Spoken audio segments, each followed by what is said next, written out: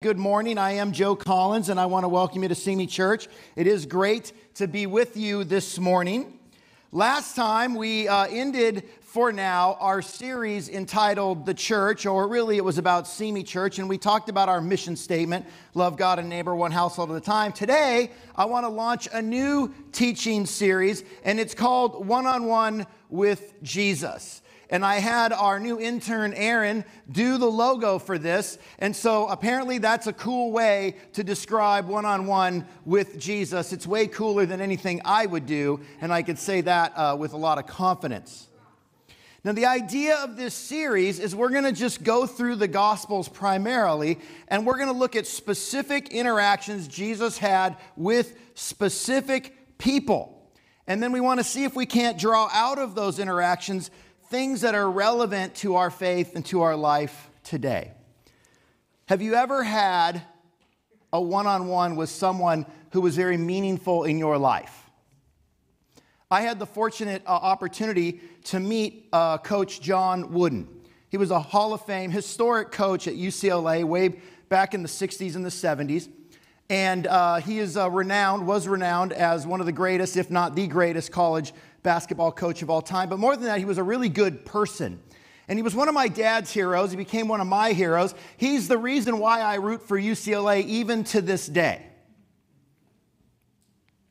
I had a chance to meet him, and it was incredibly exciting for me. A friend of mine gave me some tickets. The tickets were in the section of the stadium where he would sit. Years after he had retired, he would go to just about every UCLA home game. He had two seats. Him and his wife or whoever would be sitting there. And it was an amazing thing to be in the arena when he's in the arena, because during the game, at halftime or in between periods or at timeouts, people from all over the arena would walk down and shake his hand and talk with him, take a picture, get an autograph. It happened continually throughout every game. And he shook everybody's hand. He gave them some personal attention. You got a nice little talking to, a nice moment with him, and then you would go on and someone else. It was incredible. Literally, there'd be literally a line during the game of people standing there wanting to talk to him. As he got older, he lived into his 90s, and I met him right around late 80s, early 90s. They asked that people would only come down during breaks, like half times or timeouts, because that's how much people wanted to just sit and talk with him. So I had my opportunity. I was sitting maybe 3 or 4 rows behind him. I could see him. The break happened. I had my son Hunter with me. We ran down there. We got in the line. We were able to have a handshake and exchange a few words. I introduced him to my son Hunter. And then the coolest thing was then he invited Hunter to come and sit with him for the next several minutes of the game. And it was so cool to be just a few rows back and see him there talking to my son and them interacting. It was just one of these great moments. Have you ever had a moment like that with someone just special to you that you could have that one-on-one? That's what this series is about. I want us to have one-on-one time with Jesus as we go through. I want us to live through the people that he interacted with and have a moment with Jesus. Today, we're going to start off with a bang. We're going to go through 4. Normally, I don't do that. I like to just stick to one thing at a time. But we're going to go through 4 one-on-one moments that people had with Jesus. It'll be brief, though. I promise you. They're very brief interactions. So we'll keep things moving. But I really want you to open up your eyes and your heart to the lesson today. I really believe God has something to say to you this morning, as he has to me preparing this lesson. So with that, we're going to turn to John chapter 1, verse 35. I have the slides on the screen, or the text on the screen as well, and we're going to pray and ask for God's blessing before we begin our lesson. Father, thank you so very much for bringing us together this morning, for giving us such an amazing time to worship and to connect with one another, and now, Father, with you. I pray that you speak to us through your word, through your son's words. Help each one of us feel as if we're sitting there one-on-one with him this morning. It's in Jesus' name we pray. Amen. John chapter 1, verse 35. The next day, John was there again with 2 of his disciples. When Jesus saw him passing, he said, "Look, the Lamb of God." When the two disciples heard him say this, they followed Jesus. Turning around, Jesus saw them following and asked, "What do you want?" They said, "Rabbi," which means teacher, "where are you staying?" "Come," he replied, "and you will see." So they went and saw where he was staying, and they spent that day with him. It was about 4 p.m. So the situation is John the Baptist. You may have heard of him. His ministry was in full swing. Thousands of people were coming out to hear John preach, to accept his message of repentance, and to be baptized by him, including Jesus. He came as well.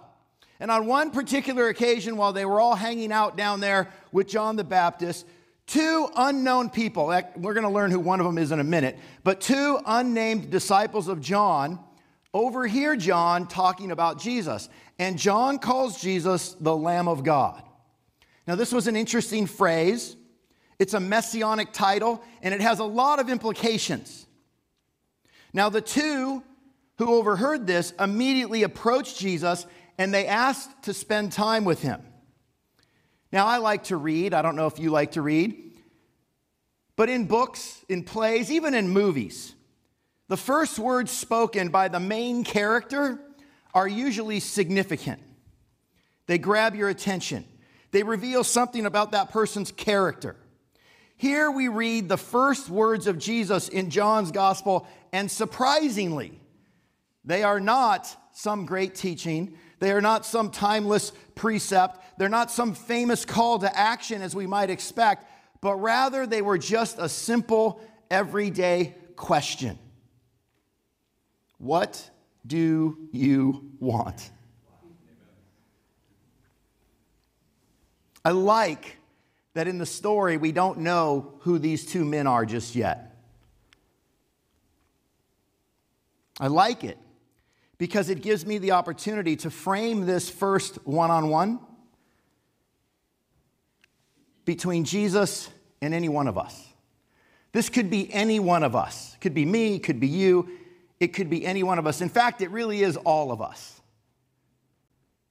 And the truth is, as we go through this series, I don't want you to forget that. I want you to remember that all of the ones-on-ones with Jesus that we're going to read about, yeah, they may be between him and a character in the Bible or a person, but the reality is, as we read them, they really become about us and Jesus. And so every Sunday we do this series, it's really going to be a one-on-one with Jesus between you and him, between me and him, every bit as much as it was between him and the characters. So I have a question for you. What does this first statement, these first words spoken by Jesus in the Gospel of John, and I do want you to answer. I do, if you think about it, feel free to blurt out an answer. But what do they reveal to you about the character of Jesus? What do they say to you? Imagine you're there. You hear John say, "The Lamb of God." You immediately think, wow, I got to get to know who that guy is. You go to pursue him, and he turns around, and he looks at you, and he says, "What do you want?" He wants to know you. Anyone else? He cares about you. Same thing. We're going to have that up here. 2 of those. Anyone else? He's straightforward. He wants to be with you. Everything he did was purposeful. For me, when I think about that statement, I think it says to me that he wants to know my motivation. It also makes me think about my motivation. What is my motivation? Am I here following Jesus because I want to be here? Because I want to go like they did wherever he was going? Or am I here because I had nothing better to do this morning? Am I here because someone else expects me to be here? What is the reason you're here? What is it that you want? The answer to that question is very important. It speaks to our internal desires, our motivations, our yearnings. And I think as we go through every one of these one-on-ones, I think we're going to be forced to ask that question over and over and over again. What is it that I'm looking for? What is it that I want? And I hope that all of us will answer like they did. We just want to be with you. We just want to go wherever it is that you're going. Verse 40, Andrew, Simon Peter's brother, was one of the two who heard what John had said and who had followed Jesus. The first thing Andrew did was to find his brother Simon and tell him, we have found the Messiah, that is the Christ. And he brought him to Jesus. Jesus looked at him and said, you are Simon, son of John. You will be called Cephas, which when translated is Peter. So here we find out who one of the two of these unknown disciples were. It was a man named Andrew. And after spending a day with Jesus, he went and he found his brother Simon, and he tells him, hey, we found the Messiah. Now, I don't know exactly what that meant to Andrew. I don't know exactly how they understood that concept of Messiah. It probably isn't the same as we think of it today. But I do know this. Messiah fever had gripped the Jewish people throughout their history, and none more so than during this time. They were looking for the Messiah. Whatever that may have meant to them, they were looking for him. And this was one of those times in their history, maybe the most intense time of their history, where they were really seriously thinking that he was coming, and they were looking for him. So it makes sense that Andrew, if he really believed Jesus might be that Messiah, would go find his brother Simon and want him to meet him. Which brings me to the second interaction, the second one-on-one with Jesus, between Simon and Jesus. And this time it's not a question, but it was a declaration. He said to Simon, you will be called Cephas. At first glance, these words may seem weird. I mean, how many people have you met at first meeting? You walk up, hi, I'm Joe. No, your name is Bobby. A little unusual, but they were packed full of meaning. You see, in Hebrew, Simon meant he has heard, or he is listening. And it was most notably the name of the patriarch Jacob, the man who later became known as Israel. It was his second oldest son's name. Now that son, Simon, in Jewish history, which would have been known to Peter and everyone there, that Simon was known for his rash and impulsive behavior. Coincidentally, this Simon, Andrew's brother Simon, was also known for rash and impulsive behavior. We learn that later on in the Gospels. Yet upon first meeting, Jesus called him Cephas. It's an Aramaic word. And when it translates into Greek, it's Peter. And both of them mean a rock. When I was growing up, I was sometimes called Little Joe. I grew up in a family of 4. I was the youngest by many, many years. I grew up in a cul-de-sac. The neighbors next to us had 12 kids. The neighbors on the other side had 4. The neighbors across the street had 4. We had 4. There was 2. I grew up in a cul-de-sac full of kids, all different ages, and I was the second youngest of all of those kids growing up. And so I was called Little Joe and kind of pushed around, and I don't want to overuse the word bullied. I'm not going down that whole sense of that word, but you know, you just kind of didn't get your way a lot when you're the youngest among all of those kids. And I really hated it because I felt little growing up in that kind of environment. And I would go to my mom and I would cry and I would feel bad, and my mom would comfort me and she would say, don't worry, one day you won't be so little. And you know, she was right. I grew up, and I actually became bigger and stronger than just about all of those other people, and they stopped calling me Little Joe. The problem is I haven't stopped getting bigger, and I kind of wish I was little Joe again. But, that's a whole nother sermon that we're going to have to deal with another time. I don't know how Simon felt about his name growing up, but I got to believe that he liked being called Rocky, because that's what Jesus named him. And you know what's funny? Simon's name was Simon Bar Jonah, which is Johnson. So he was Simon Johnson, and now he's Rock Johnson. Way better than Dwayne Johnson. You can see why Dwayne changed his name to Rock. You see, I really think that calling Peter Rocky gave Peter a sense of who he could be. I think it appealed to Peter's better angels. You may come to Jesus, and you may be an addict, or insecure, or gutless, or a failure, or whatever. And in one encounter, he can change your story. It's not that he doesn't know who you are. It's that he sees who you can be. One encounter, impulsive, rash Simon became Rocky. The same can be said of every one of us in our encounters with Jesus. In our first meeting, Jesus had a vision for every one of us. And he has a vision for the people we love and we care about, just like we have vision for them. And he wants to change their story like he changed your story, like he changed Simon's story. One-on-one encounter can make a world of difference. Verse 43, the next day Jesus decided to leave for Galilee. Finding Philip, he said to him, "Follow me." Philip, like Andrew and Peter, was from the town of Bethsaida.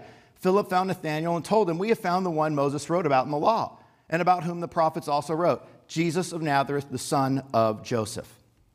The next person to interact with Jesus one-on-one was not someone who approached Jesus, but it was someone who Jesus approached. And his name was Philip.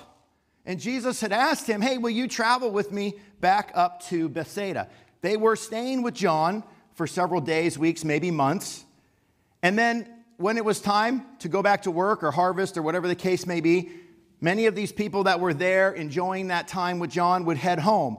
And in this case, these guys, at least Philip, was heading back to Bethsaida, about 60 miles north, just on the other side of the Sea of Galilee. And Jesus asked if he could go with him. Now, I don't want you to get the impression that, again, that this was some weird interaction where some stranger walked up to Philip and said, "Hey, can I travel with you?" It's not like that. There was a lot of familiarity between all of these people. The name of Bethsaida in Hebrew is literally house of fishing. Almost all of the early disciples of Jesus were fishermen, and they were from that area. So it is very probable that these guys all knew each other and actually were kind of familiar with Jesus to begin with when they were spending time there with John. So it's not so strange. It wasn't like he just walked up and asked a random person. He asked Philip. And there was intention behind that. There was purpose. You think about what it means to be a fisherman. They're hardworking, they're humble. I think Jesus saw those qualities, but there's something else that I think Jesus saw in these fishermen, and that was they were sort of a close-knit group. And when you talk to one of them, word would spread to the others very quickly. We see that with Andrew. As soon as he meets Jesus and spends the day with him, he immediately goes to talk to his brother Simon. Well, here we see Philip having an encounter with Jesus, and he immediately goes and finds Nathanael. And that's the quality that I think Jesus really wanted to draw out of his early disciples. It was their tendency to go out there and tell other people about him. They were tellers, not bank tellers, but they were tellers. They would tell people about their experiences or about their life. They would go on and share with others. We often call ourselves disciples or believers or Christians. What about tellers? Are we not tellers of Jesus to other people? I think maybe we should use that word. Maybe we should put it into our language. Who are you? Well, I'm a Christian. I tell other people about Jesus. I think that's one of those qualities that Jesus saw here in Philip and Andrew and the rest of these fishermen.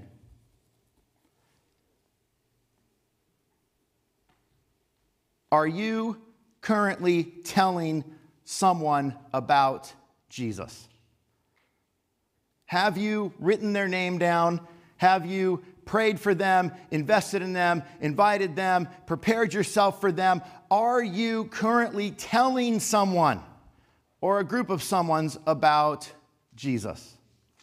I'm going to ask the ushers to do me a favor. I've got a couple ushers in here, and they have some cards that I'd like them to hand out. If you don't have one, raise your hand. If you already have one, don't worry about it. You already have one. But if you guys could stand up, hold up the cards. Anyone that needs a card, please raise your hand. We want to pass those out because we want everyone in our fellowship to have one of these cards, because on these cards, you can write down the names of the people that you're currently telling about Jesus. And if you use these cards or look at them every day, stick them on your fridge or on your alarm clock or keep them in your Bible where you'll see them, then you will be reminded every day that there is a group of people that you can go and tell about Jesus.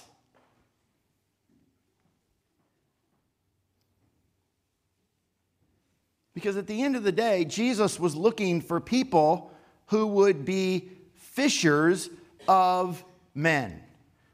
They were people who would tell other people about Jesus. We're going to close out here in verse 46. Nazareth, can anything good come from there? Nathanael asked. Come and see, said Philip. When Jesus saw Nathanael approaching, he said of him, here truly is an Israelite in whom there is no deceit. How do you know me? Nathanael asked. Jesus answered, I saw you while you were still under the fig tree before Philip called you. Then Nathanael declared, Rabbi, you are the Son of God. You are the King of Israel. Jesus said, you believe because I told you I saw you under the fig tree? You will see greater things than that.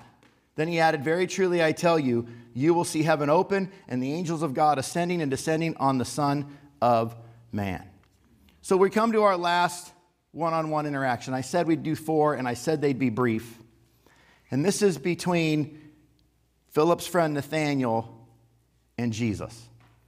Now, at first glance, Nathanael comes off a bit snooty. He's a bit sarcastic. He hears about Jesus and that Jesus is from Nazareth, and he's like, can anything good come from Nazareth? I grew up in the San Fernando Valley, and we used to think that way about Simi Valley. Oh, Simi Valley? Can anything good come from Simi Valley?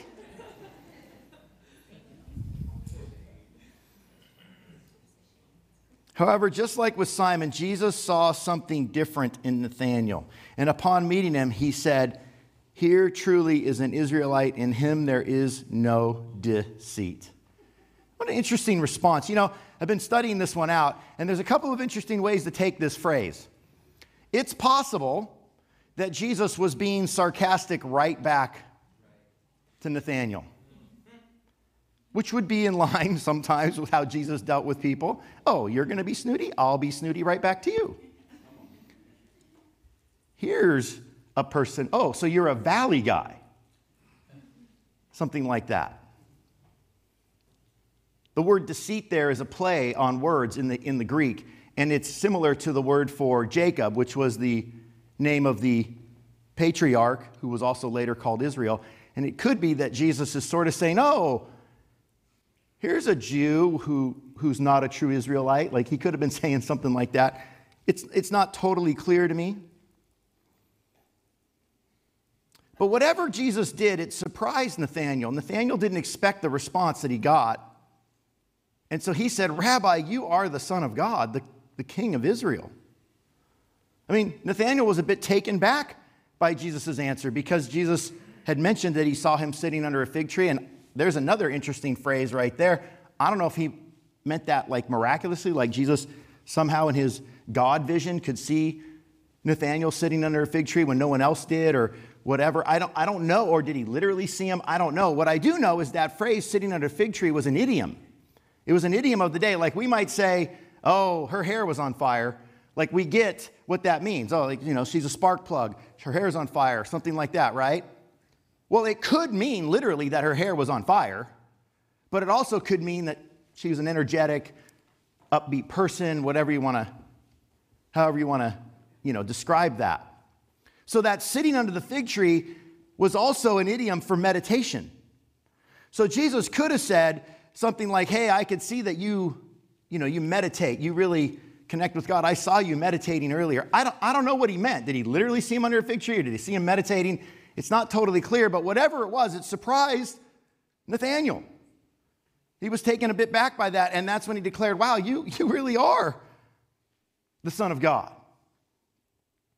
What I love about that interaction is that Jesus, however you want to take it, whether he meant physically under a fig tree or whether he meant I saw you meditating, Jesus saw something in Nathanael that stood out to him. He was a true believer. He was a spiritual guy. And that was enough for Nathanael to declare, you are the Son of God. How hard are you making it for Jesus to reveal himself to you? I mean, all it took for Nathanael was Jesus just to notice that he was a spiritual guy. That was it. And Nathanael was like, I'm in. What do you make Jesus do before you say, I'm in? I mean, what hoop are you trying to get him to jump through? Well, hey, you got to get me a job first. Or, hey, I got to get married first. Or, what are you doing? Are you expecting an embossed and engraved and signed invitation? Let me say something. You're not going to get it. It's not that you haven't been invited. It's that you've been ignoring all the previous invitations. I mean, what does Jesus have to do? I love that Jesus is almost surprised by Nathanael. Wow, you believe just because of that? I mean, I might have just, maybe you didn't see me seeing you. That's all it took, Nathanael? You're going to see amazing things if that's all it takes. The same is true, I think, for every one of us. If we just soften our hearts, if we just open our eyes a little more, I think we might see amazing things that Jesus wants to do in our lives, that he's doing in our lives, but we've got to be willing to see them. We can't hold this bar over Jesus so high that he has to, recreate earth and heaven for you just to come to faith.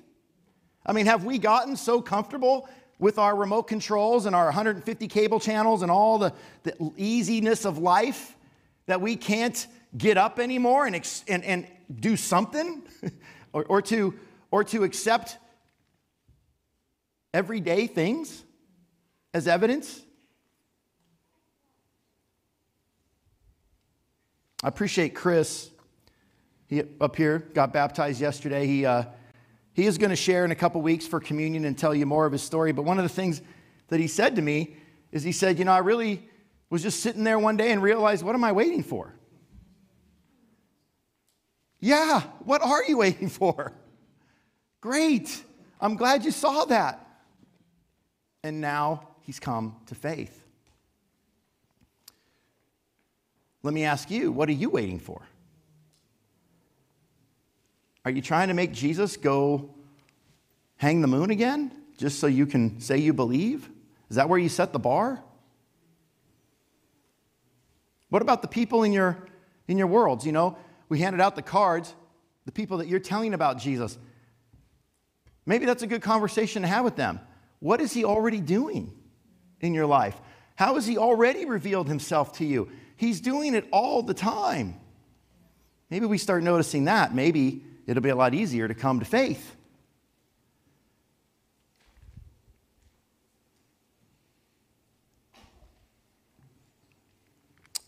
So we've looked at 4 brief interactions that Jesus had with different individuals, and we were able to glean a few things out of them. Hopefully you found some of them helpful.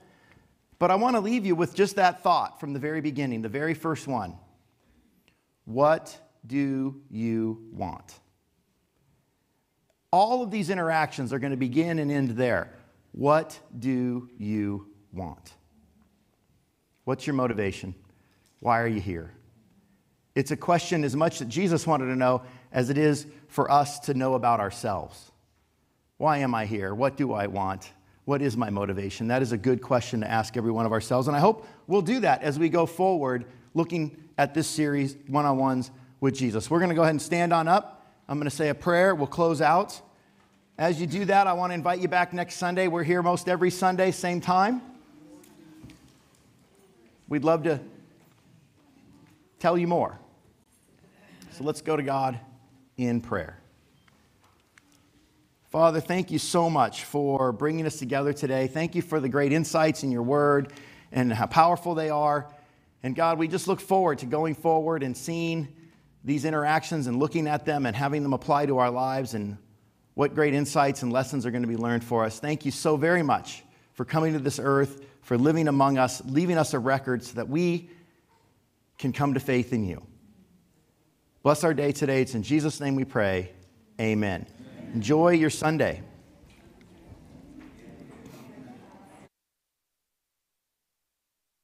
If you've been walking the same old road for miles and miles, if you've been hearing the same old voice, tell the same old lies, if you're trying to fill the same old holes inside, there's a better life. There's a better life. If you got pain, he's a pain taker. If you feel lost, he's a way maker. If you need freedom, a savior, he's a prison shaking savior. If you got chains, he's a chain breaker. We've all searched for the light of day in the dead of night. We've all found ourselves worn out from the same old fight. And we've all run to things we know just ain't right. And there's a better life. There's a better life. If you got pain, he's a pain taker. If you feel lost, he's a way maker. If you need freedom, a savior, he's a prison shaking savior. If you got chains, oh, he's a chain breaker.